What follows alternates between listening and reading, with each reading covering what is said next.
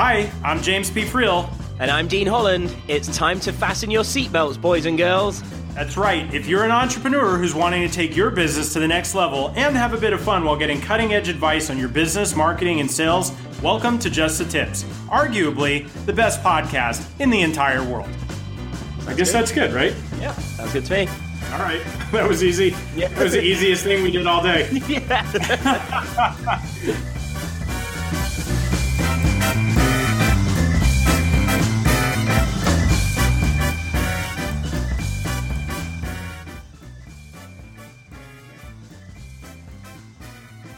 What's up, everybody? Welcome to another episode of Just a Tip. Super excited to have you with us here today. This is your co-host, James P. Friel, along with my co-host, Mr. Dean Holland from the United Kingdom.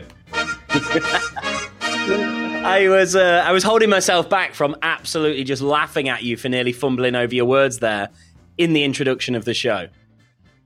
You know what? Go screw yourself. But as always, it's great to be back. Yeah, as always, I sort of second guess doing this show with you. So Dean, as you know, we are joined today by Mark Podolsky, also known as the Land Geek. Mark, welcome to the Melee. James, Dean, I'm so happy to be here. Thanks, guys.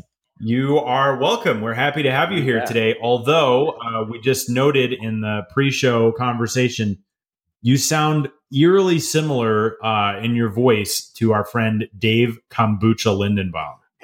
And we're not sure what to do with that information. You know what's so crazy is that I'm actually drinking kombucha right now. No, you're not. No, I'm kidding. Also known as the magic fungus water. Yeah. You guys sound remarkably similar, although he's not a land geek and you are. So I guess maybe the tone of voice is where things stop in the similarity department. So Mark, what on earth does it mean to be the land geek? Like, who are you and what do you do? So I'm a professional land investor. I've done over 5,200 land deals since 2001. And I'm like the biggest geek you're ever going to find. So I love software. I love automation. I love systems. I love processes. And it was, kind of a branding thing, right? So I figured, well, no one's going to remember Mark Podolsky, but they'll remember the term the land geek. And that's how I sort of branded myself. Right. So land investing. Okay. That sounds like it could potentially be an extremely boring topic. And we've got to make this fun and exciting for everybody. Like what is the reason why somebody would buy land? Like when I think of buying land, I think like, okay, there's a vacant lot next door. Should I buy that? Like, what does it mean to be a land investor? Yeah. So, I can kind of walk you through my model, which is really more exciting than probably anything you're ever going to discover in your entire lives. So I just want you guys to kind of buckle in and be ready. You set it up well. Got to deliver now. Yeah. If I could have you guys sign indemnification agreements in case your heads explode, I would do that now. But I'm just gonna risk it. Okay. So James, where do you live? I live in Boise, Idaho. You're in Boise, Idaho. Okay. So all of a sudden I see, oh my gosh, James P. Friel owes $200 in back taxes on this 10-acre parcel in Texas. So James, you're advertising two things to me. Number one, you've no emotional attachment to that raw land. You live in Boise, Idaho, and the properties in Texas. And number two, you're distressed in some way because you owe $200 in back taxes. And when we don't value something, we don't pay for it. Now, sometimes we can't afford to pay for it, but either way, this is not a priority for you. So what I'm going to do is I'm going to look at the comparable sales of 10-acre parcels in that area for the last, say, 12 to 18 months. I'm going to take some of the lowest comparable sales, and all I'm going to do is divide by 4. And that gets me what Warren Buffett would call a 300% margin of safety, right? So I'm going to send you an actual offer. So let's say, for our example, that the comps are $10,000. So the most I'm going to pay for your property, James, is $2,500. Okay. So You're like, well, I owe $200 in back taxes. I'm in Boise. I've never seen this property. I don't care about it anymore. $2,500 is better than nothing. And if you don't pay your taxes, eventually you're going to lose that property to a tax deed sale or a tax lien investor. So you take it, right? Now, in reality, 3 to 5% of people accept our quote unquote top dollar offers. Okay. So for every 100 offers, we get about 3 to 5 deals. So now we're going to go through this fancy term called due diligence, right? Or in-depth research. And James, I want to verify that you actually own the property, that the back taxes are only $200, that there's legal access, that the neighbors aren't dumping, that there's no breaks in the chain of title, there's no liens or encumbrances. So this whole big boring checklist, which I won't bore you guys with right now, but it's not boring to me. It's super exciting. So now I buy the property for $2,500. Everything checks out. And then James, guess what? I have a built-in best buyer for that property. Do you know who it is? Who is it? It's Dean. It's Dean, your neighbor. So Dean owns the 10-acre parcel right next to you. And so I send Dean a letter saying, hey, Dean, look, I know you're over across the pond there, but before I go to the open market, Dean, here's your opportunity. Expand your holdings, protect your privacy, protect your views, know who your neighbor's going to be, right? And so oftentimes Dean is going to buy that property for $10,000, right? Now let's say, for example, that Dean passes. Then I'll go to my buyers list. If the buyers list passes, I'll go to this little website you guys have probably never even heard of called Craigslist. It's the 10th most trafficked website in the US. And then I'll go to Facebook buy-sell groups. So in the next 30 days, I'm going to sell this property. And the way that I'm going to sell it is where all the magic happens. And this is where your heads might explode. So I'm just warning you. All right, I'm ready. So what I'm going to do is I'm going to get a $2,500 down payment on that property. So I'm going to get my money out on the down payment. And then I'm going to make it a car payment. And I'm going to owner finance for the next, let's say, 8 years at $449 a month at 9% interest, right? So now it's a one-time sale. I get passive income of $449 a month at 9% interest over the next 8 years, and I don't have to deal with any renters, rehabs, renovations, or rodents. And so the game that I play is, can I create enough of these notes where my passive income exceeds my fixed expenses, and then I'm working because I want to, not because I have to. And I get out of what I call solo economic dependency. Dean, are you okay? Head okay? I am so blown over right now. It's almost like I just can't believe we're even talking about this. You can't handle the truth. I'll be honest, I always struggle hearing you guys in the US talk about stuff like this because it's all different terminology to what I'm used to. So I have to take things slow. Actually, it's not limited to this type of stuff, Mark. We have to take everything. Yeah, no, I actually, as soon as Dean started talking, I kind of got that feeling. And, whoa, you guys can't gang up on me. Yeah. But even with my mediocre understanding, this sounds pretty awesome. Okay, so all right. So here's my question, Mark. How many of these deals are out there?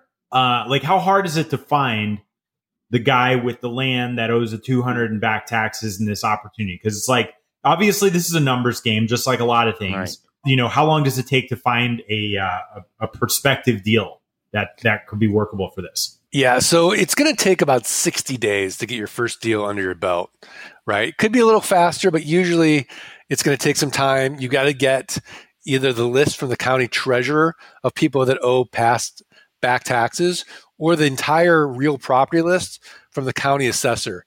And all this information is public. Now, there's 3,007 U.S. counties. To get all this information, you can go to this one website called NACO or NACO, the National County Organizations.org. And you can get the treasurer's email, the assessor's email. But first thing is you want to get this list, right? So once we get this list, we're going to scrub the list. And the way we can scrub it is just by use code.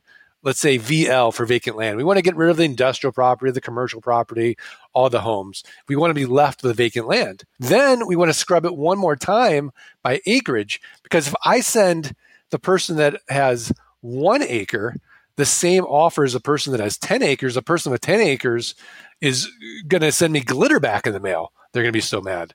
So we got to get our pricing right from there. So then we automate this using software. We send out our offers. But to really answer the question is, how big is this market? There are billions of acres of land available in the United States. And what's awesome about this niche is exactly what you guys brought up in the beginning. If I go to a party and I tell people I'm a raw land investor, they pretty much say, hey, do you want another drink? And they go on to another spot in the party, right? So you're not going to go on HGTV or the DIY network and see Flip This Land, right? It's uninteresting. It's a boring niche. So essentially, we've got this massive market and no one doing it. And so really, the opportunities are really huge in this little niche. Because I remember when I started talking to my wife and I said, I'm going to teach people how to do what I do. She's like, you're crazy. You're going to create your own competition. And then we did the math and it looks like we're all going to run out of money before we run out of deal flow. The market is that big. And then you don't even realize the lust for land in this country. Still, people are like all about it. People love it. I mean, have you ever heard of the show Nat Geo Preppers? I haven't. Okay, there's like 7 million of these survivalists in the United States. These people are hoping for the best and preparing for the worst, and they need a piece of raw land to bug out to. People in the military, legacy investors. So here's the one asset that is going to outlive all of us, right? And so, for a lot of times, I call it man jewelry. Men just like the way it feels to have this property that they can use at any point in time if they want to, and then impress their bankers with their increased net worth. So it's really an interesting niche.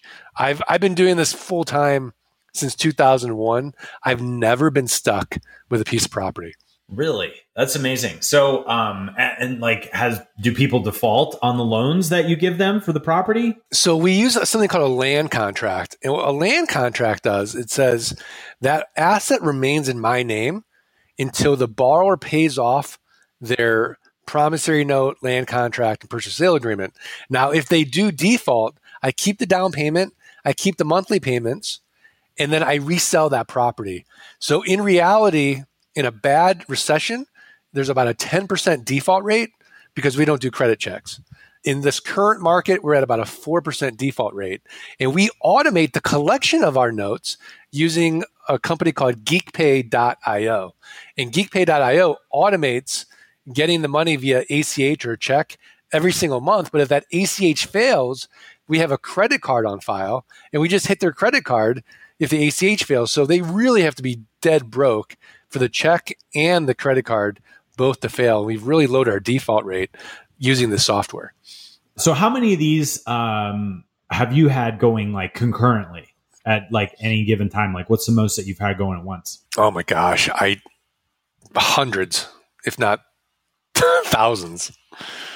All right, so you don't have to tell us the exact number, but if you're crushing this game, what's a income stream on a monthly basis look like? Yeah, so on the high end, I've got friends who are about $250,000 a month in passive, others at $125,000, $80,000, $40,000.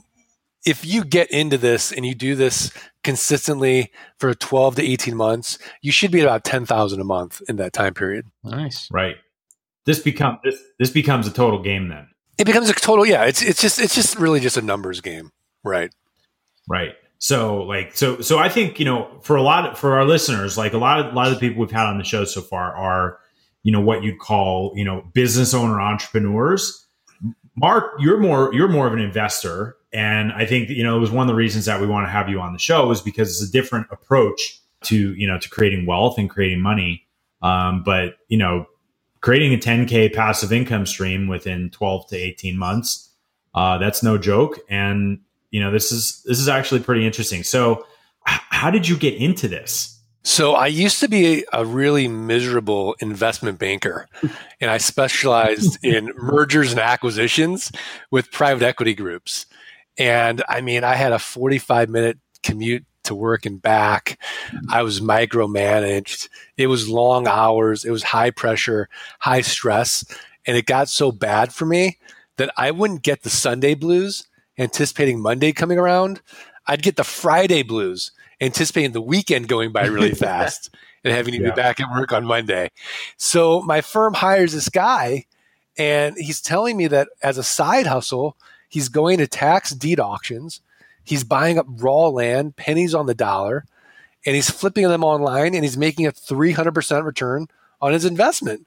Well, I'm looking at companies all day long, and a great company has 15% EBITDA margins or free cash flow. Great company. Your average company is at 10%, and I'm looking at companies all day long less than 10%. So I don't believe him. I've got $3,000 saved up for car repairs. We go to New Mexico. I do exactly what he says to do. I buy 10 half-acre parcels at an average price of $300 each. Over the next 30 days, I sell all those online at an average price of $1,200 each, 300%. Nice. It worked. So I took all that money and went to another tax deed auction where I live in Arizona. And again, this is year 2000. There's no one in the room. I'm buying up lots of acreage for nothing. And over the next 6 months, I sold all that property and I made over $92,000 cash. So I go to my wife. I say, honey, I'm going to quit my job and I'm going to become a full-time land investor. And she's pregnant. She says, absolutely not. So I said, fine. So I did it as a side hustle. And it took me about 18 months for the land investing income to exceed the investment banking income. And then I quit, and I've been doing it full time ever since. So, all right. So you said you started this in 2001. Is that right? Yeah. I quit my job in 2001. I started really in early 2000. Okay. All right. So what happened? Everybody in early 2000s, especially like 03, 04, 05, at least here in the U.S. Was investing in, condos and single family homes and like all these other things. And then as everybody knows, the market had a major correction with, the subprime crisis and like all that stuff. What happened to you during that period of time? Yeah. So I actually, just finished a book about this, talking about my story. It's called Dirt Rich. How one ambitiously lazy geek created passive income in real estate without renters, renovations, and rehabs. Do you guys have like some kind of shameless plug, like music you can play now? Let me see. Let me look for the shameless plug music. Oh, here we go. That's like you do under the circumstances. I'm sorry. This book is going to be the 50 Shades of Grey in real estate. So essentially what happened was I was making so much money from 2001, and I really didn't personally get hit until 2010, but it was like Parkinson's law of money. So the more money I made, the more money I spent. So my home wasn't good enough. I had to get a multi-million-dollar home, right? Now I'm surrounded by all these wealthy neighbors with better cars than me. So I had to buy luxury cars, right? I got 3 kids, no public school for them, had to go into private schools. Right. And then, of course, my wife doesn't work, but why should she have to do anything? So I had a nanny 5 days a week. I had a housekeeper 5 days a week. We had landscapers. I mean, we were totally out of control. And so 2010 comes around, and I mean, it was the biggest ego hit I've ever taken in my entire life. And I really needed it. 50% of my income went away. Overnight. And I've got this huge, massive overhead. Even though the company is still profitable, my personal overhead can't be sustained. And so over the next few years, we got rid of the house, we got rid of the cars, kids went back to public school, we got rid of the staff, and we really came to sort of through this really, really forced circumstance of having limits for the first time. My wife and I really discovered like what really is important to us in life. And instead of going out on a Saturday night, we would stay home and we'd play charades with the kids, and we were a lot happier. It was really a weird sort of transformation that happened. And I have to say, like, it was like the best blessing ever was getting this massive ego kick in the head. And so it took about 2 years to recover. And now we're doing even better than we were before the crash. But now I'm using a system called Profit First and diligently saving money and preparing for the next inevitable recession and living in a way that's more relationship based as opposed to, hey, does this look impressive to you, stranger? Right. So when what happened in like this whole land deal structure that caused your income to collapse in half? Was it that the people you had sold the properties to stopped paying you? Was it like what was the underlying cause of that? Because that's like, super interesting to me. That was the underlying cause. So it was between paying me or paying for groceries, and groceries won. That's ridiculous. Yeah. I can't believe they didn't pay you. I know. But, there's no cost of foreclosure. And over the next few years, I was able to resell all that property. So, it's not the worst thing. And that's really what I kind of convinced my wife about, because she's like, well, what are you going to do with all this land if you can't sell it? I'm like, well, it's not like it's taking up any room in the garage, right? I mean, it's an asset. It's nothing to maintain, nothing to protect. I'm like, worst case, I'll barter with my barber and get free haircuts for the next 2 years, or the dentist. And the obligations that you have on the land after somebody stops paying you is what? You got to pay the taxes? Yeah, so I've charged the borrower monthly prorated taxes. So they actually pay the property taxes, but if they do stop paying me, I still have to pay the property taxes because it is in my name. Right. Because if you don't pay the taxes, then somebody like me, who you just taught, comes along and plays the same game on you. Exactly. And I'm behind James. I'm going to take it off him soon after. That's right. Dean and I stand as a united front. Well, yeah. I mean, let's be honest, James. I mean, Dean really doesn't understand this at all. Did you notice how quiet I was, just trying to absorb it, whilst at the same time really having no idea what you guys are talking about? If I'm honest. Right.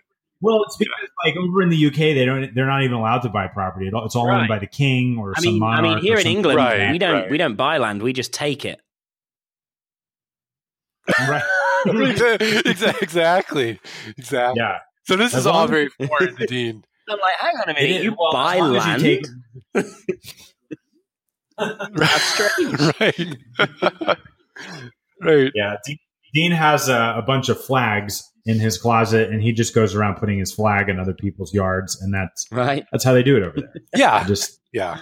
It can be hostile, but normally, he gets invited in for a cup of tea and some crumpets. It's all good. Yeah. I have a feeling like after this podcast, like Dean's going to take 50% of my land just because he can, and give me like a chocolate chip scone. I invite people on the show just to find out what assets they have I can take. Yeah. I mean, Unfortunately, you've been far too open and honest with us. No, I'm definitely going to contact Tara after this and be like, I didn't realize. Yeah. Tara's not even her real name. We just use that as it's like a burner assistant, like a burner phone. You won't be able to locate her. Yeah, no, that's too late for you, Mark. Thank you. Yeah, goodbye. I'm actually writing that down because I'm going to start implementing that in my own business. Burner assistance. Yeah, burner assistant. It's a strategy that most people don't implement often enough, but it comes in handy at times like this. I had to use it because I know Dean, and I know he's going to do something. Like he's very unpredictable, and so it's sort of a self-protection mechanism. So Mark, would you say just circling back to the lessons learned during that sort of painful reset that you had, was the biggest issue the way that you managed the portfolio of land that you had? Were you over invested in the land, or was it that you were just living on the edge of your means, and any disruption to that income was going to cause a major downward spiral, or a combination of those things? Yeah. So the business itself was still profitable, and it was still, throwing off six figures. It was doing just fine. But the problem was I was I had a personal overhead that needed the business to do high 6 figures or 7 figures. And so that was really what shook it, so to speak, Right. At that point in time, because it was just, the lifestyle was unsustainable. Like I was using the business like a piggy bank, essentially. And not really treating it like a real disciplined, entrepreneur would treat a business. And so that really was the fatal mistake. To my credit, I'm really risk averse. So I wasn't over leveraged. So even with the downturn, I wasn't out of the game, where a lot of my competition who had bigger houses and bigger, lifestyles than me, they were actually out because they were over leveraged. Mm-hmm. Mm-hmm. Hmm. Well, I think that's an important lesson for people in general, but certainly other entrepreneurs too. Is that there's always going to be factors outside of your control in your business or your investments or anything else, and you gotta manage your personal expenses if you don't want to get smacked, because it's happened to everybody. Yeah, no, absolutely. And, I'd never been through a real estate cycle, and I just thought, well, this thing's just going to keep going up and up and up.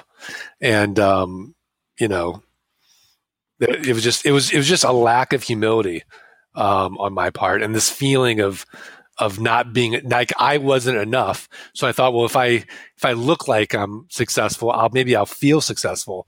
And that just never happened. Right. Yeah. In fact, the only thing that continues to go up and up and up is the popularity of Just the Tips. Besides that, everything Great else does go in fact cycles. there, James. No, it's yeah. I do believe that the Pareto principle needs to be revised. Yeah, it does, with an asterisk. Right. Exactly. Basically. So what do you think about the market right now? Like where in the cycle would you say you are with, because you got land investments live and active again? Where do you think things are from what you're seeing in the market these days? So we're seeing a really nice equilibrium right now, where it's easy to buy and it's easy to sell. Right. So if we look at it from, let's say, from 2001 to 2004, it had really nice equilibrium. 2005, 2006, the market got really hot and it was easy to sell, but it was getting more difficult to buy at a good price. And then we go to 2008, you could buy all day long. Very, very tough to sell because people were cash poor. And then fast forward to today, we're back to nice equilibrium. And I really can't wait for the next recession because I'm so prepared for it, where it's going to be super easy for me to buy. And then the way that we sell it, we'll make our terms a little easier, but we'll still sell it. We know how to do that. And we'll be just fine coming into the next recession. Awesome. So I, like I said, this is, having you on is a slight departure for us with, more of the, people who build, e-commerce businesses or franchises or things like that. And you're more like on the investor side of things, but I thought it'd be really cool for people to hear, just a unique, interesting strategy. So if they want to learn more about this or potentially do something with this, and they don't live in the UK where they just loot and pillage and take people's land like Dean does. Right. How can they find out more? Dean's you know why he's laughing, Mark? He's actually in the process of taking somebody's land right now while we're on the show. Mark's there. He's like assistants elbowing him like, Mark, get off the call now. I've got something to tell you. We're losing land faster than I've ever seen. I don't know what's going on. Right. This is like Michael Lewis's next business book. How like Dean's like a flash trader just taking land. So what's interesting though is that we do have a lot of clients all over the country and all over the world, because all you need is really an inexpensive laptop, an internet connection, and you can run this business from anywhere in the world.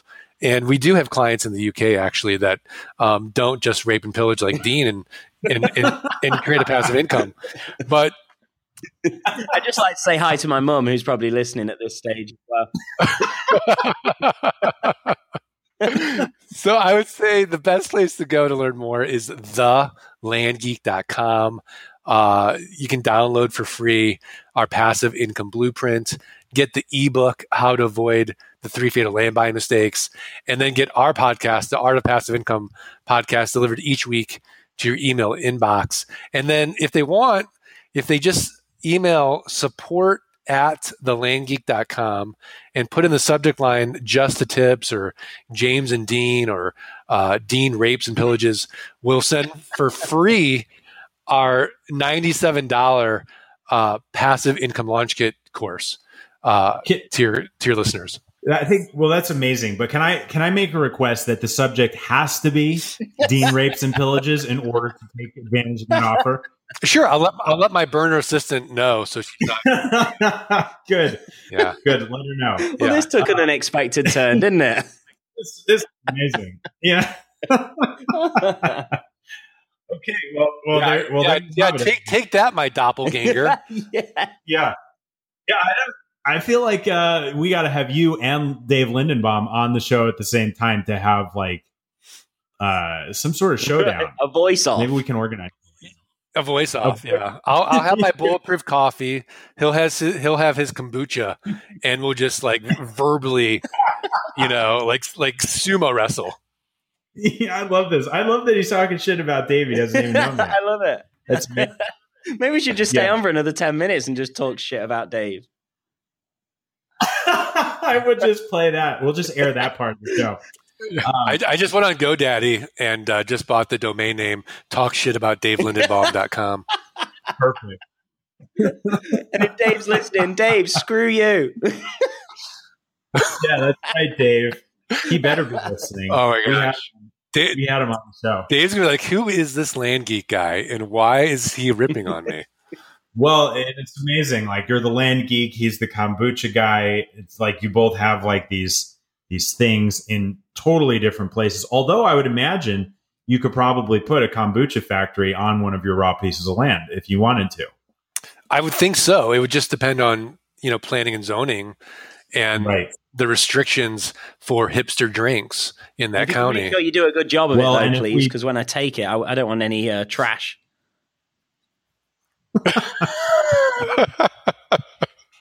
Oh my God. Okay. Well, I think we're about out of time. So before Dean rapes and pillages and takes anybody more land, we better get going. So Mark, thank you so much for being on the show. Super interesting strategy. I got to admit, like when I heard about land investing, I was like, man, I don't know.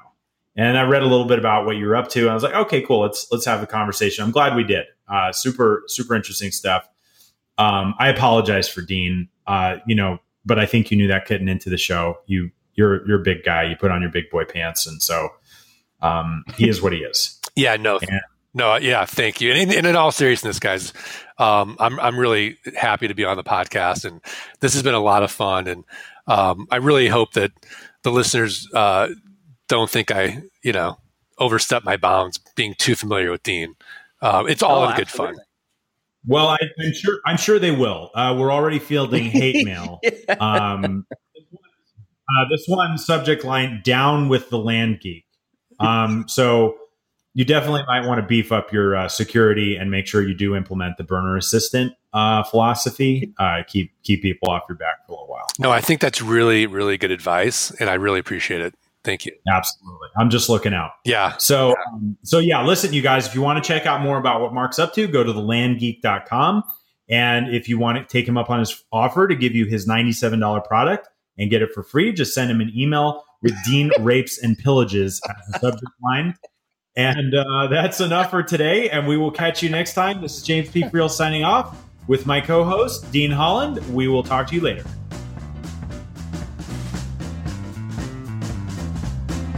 Thanks for tuning in to Just the Tips, where we believe business should be profitable and fun. For show notes, links, and other information on our guests, visit justthetipshow.com. For more information on how to connect with Dean Holland, visit deanholland.com. And if you'd like to get free from the day-to-day operations of your business while making more money, visit me at jamespfriel.com/autopilot. Our theme music is Happy Happy Game Show by Kevin MacLeod, licensed under Creative Commons by Attribution 3.0 license.